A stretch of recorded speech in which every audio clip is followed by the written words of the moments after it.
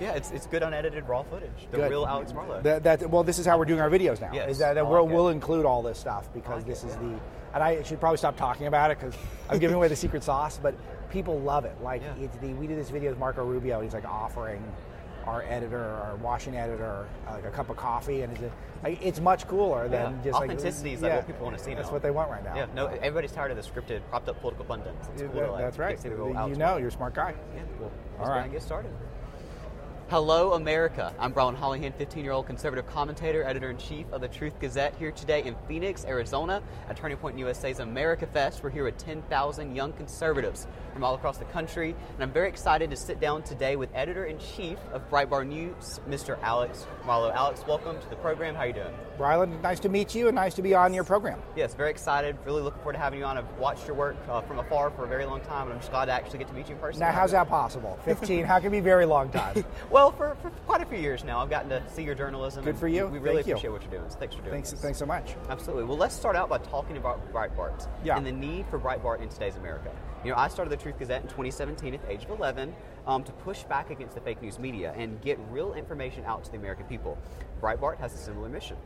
Talk to us about why it is so important to have a company like Breitbart in a fake news world today. Yeah, I think that what you're doing and what, of course, we're doing at a little larger scale, but similar mission, is what's going to save the country if the country is going to be saved. I think that it is the citizen journalists who will save us because we see how the corporate media has failed us on every major narrative. Literally every one, big and small, not just the Russian collusion hoax, but also stuff like Jussie Smollett, who was, of course, that was a hoax, and they all lied to us for so long about that. And so issues big and small, they get the biggest issues wrong, and they get them wrong just about every time. And it is on us, the citizenry, so long as we have a semi-free press, even though I know that the Silicon Valley oligarchs would like for that to go away. But so long as we have a semi-free press, we got a chance. And that starts with the citizens. It does not start with the corporations. The corporations are purely self-interested, and they want to protect their business model that involves massive overseas deals worth billions of dollars. They don't care about American values. It is the people who care about that stuff, and that's what I think citizen journalism can provide for our country. Yeah, absolutely. I want to talk a little bit about your founder, Andrew Breitbart. Sure. He was an incredible person, a proud patriot. You knew him very well. We miss him very much, especially in today's political climate. Yeah. Next year will be the 10th anniversary of his death. Yes. How are you, as editor-in-chief of Breitbart, and everyone else at Breitbart, continually keeping the passion and spirit of Andrew Breitbart alive? It's such a great question. It's something that is a daily effort that we want to make sure that we do Andrew proud and we fulfill elements of his mission that we feel like we can fulfill. Andrew, of course, was an irreplaceable personality. There is just no one who had Andrew's combination of fearlessness and sense of humor and new sense and pioneering spirit. That person is not going to exist again. But I do think a lot of the things that Andrew believed in, empowering the people, having a great time while you report the news, massive quantities of headlines, things that were so important to Andrew, I do think that we've been able to maintain and grow. And we're very proud of what we've done, and we're really looking forward to some big announcements with regards to commemorating Andrew on the 10 years since he passed away and coming up here. In the next few weeks, people start hearing about that stuff. And it's really good. It's going to be a year for a lot of reflection, I think, because what Andrew did wasn't just launch Breitbart News. He really was the person who pioneered the entire modern conservative online news system that we see. And from people like Charlie Kirk to Ben Shapiro to those of us at Breitbart, so many of us got our start thanks to Andrew. And that is something that it's immortal if you're like that, if you lived a life like that. Absolutely. I've experienced big tech censorship. You've experienced big tech censorship. Yeah. Breitbart has experienced big tech censorship, and so have millions of Americans all over the country. The louder we get in opposition to it, the more it seems that they just keep doing it, though. Yeah. And they're doing it in broad daylight, and we're calling it out for it, but they just keep going. What do you think that we as Americans need to do to push back once and for all against big tech censorship? So it's got to be legal, for starters. It has to start with reforms to Section 230, the Communications Decency Act. A rough summary of that, or at least what it means for your audience, and this is one where I do recommend people go to Breitbart and read all of our reporting on this issue, but it essentially allows for Google and Facebook and Twitter and to censor people based on viewpoint, and they're allowed to get away with it scot-free. And this cannot continue if we desire to have a country with a First Amendment. And so far, I have not seen a robust effort to take it apart. And a lot of people kind of cop out and say we need to throw it out completely, which there's actually good elements in it that protect companies like Breitbart too. So it does need to be a pretty thorough, effort. It can't be something that is a fly-by-night thing, but it starts there. But then we also do need to build our own platforms as well to compete with these platforms. And I think that we're getting a gift right now, which is that the censorship is getting so crazy on these platforms. It started with Google last year censoring Breitbart right before the election, cutting off all of our Joe Biden coverage, literally erasing it from their search results. So I think that's a clear signal where Google's head's at. And Twitter, they have a new CEO who, what does he do the second he gets in there? Starts censoring more people. He starts censoring accurate information about the coronavirus that goes against the narrative of the establishment media. This is a signal to conservatives that you're not long for these platforms. You're eventually going to get removed from it, and we need to start building our own stuff. Facebook just came out last week, as we're recording this, that their fact checks, they regard their own fact checks as opinion. Yeah. So facts is now Mark Zuckerberg's opinion.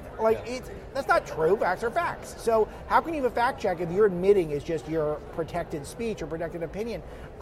You can, but if you're a conservative, you know you're getting rolled by these platforms. So it is time for us to come up with our own stuff and to move on.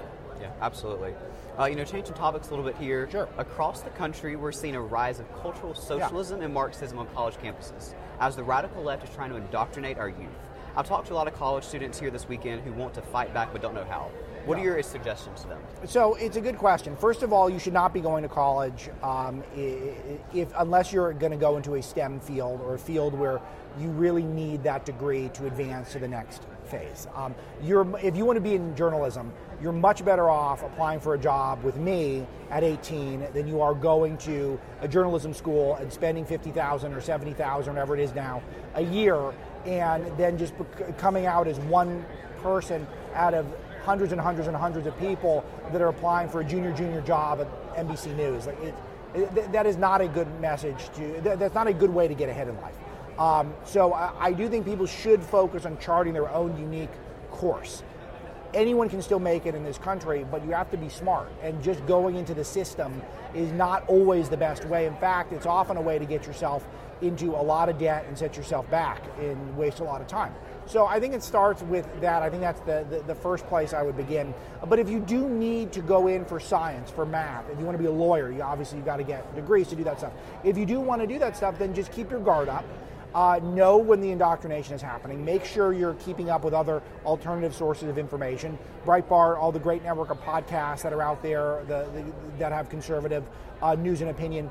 Make sure you're staying up on that and be involved on your campus. Try to push back against rampant leftism. Be vocal. You don't have to be mean about it. You have to be angry, but do your part to vocalize that campuses should be a space for free thought. Even if they're not, be a part of the solution if you must go. We have just a few days before we begin another major election year. It seems like we just got done with one. We have another one on our heels. The midterms are coming in hot, and Republicans are in a great position right now. Yeah, really good. Do you think Republicans can take back control of the House and Senate in 2022? Oh, absolutely. In fact, that should be the expectation. And if they don't, really the only chance I think the Democrats have is with cheat by mail, which is my expression for these, because they're mass mail-in balloting that we've done ostensibly due to the coronavirus. And you might notice as we're having this conversation, there's a new variant, and there's going to be new variants, and there'll continue to be new variants. And a lot of this is designed to make sure that those rules that were put in place at the last minute for 2020, which were immeasurably helpful to Joe Biden, that those rules stay in place. And that will give the community organizers a chance to get not just outright fraud, but to get people who otherwise would not be inclined to vote, low information, low interest, low civic participation people, to cast votes for Democrats.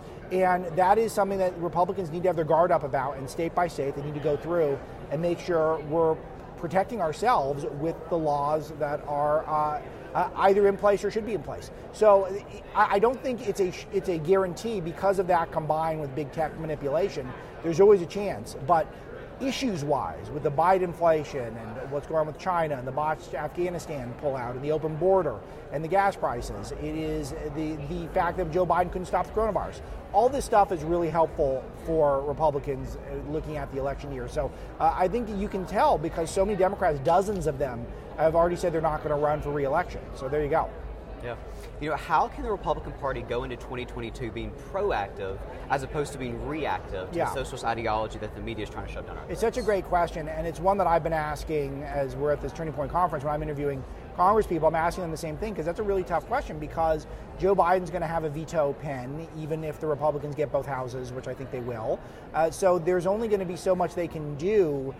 So that's why investigations are really big when we take back the Congress. I think that's really important, that they investigate everyone who has wronged the American public over the last couple of years and make their lives as difficult as they made Trump and Trump world. You have to fight fire with fire in that regard. I think it starts there. But on a civic level and on a citywide level, on a municipal level, on a statewide level, everyone has to get involved. It is now too late for all of us to trust someone else to do it. You have to make your voice heard.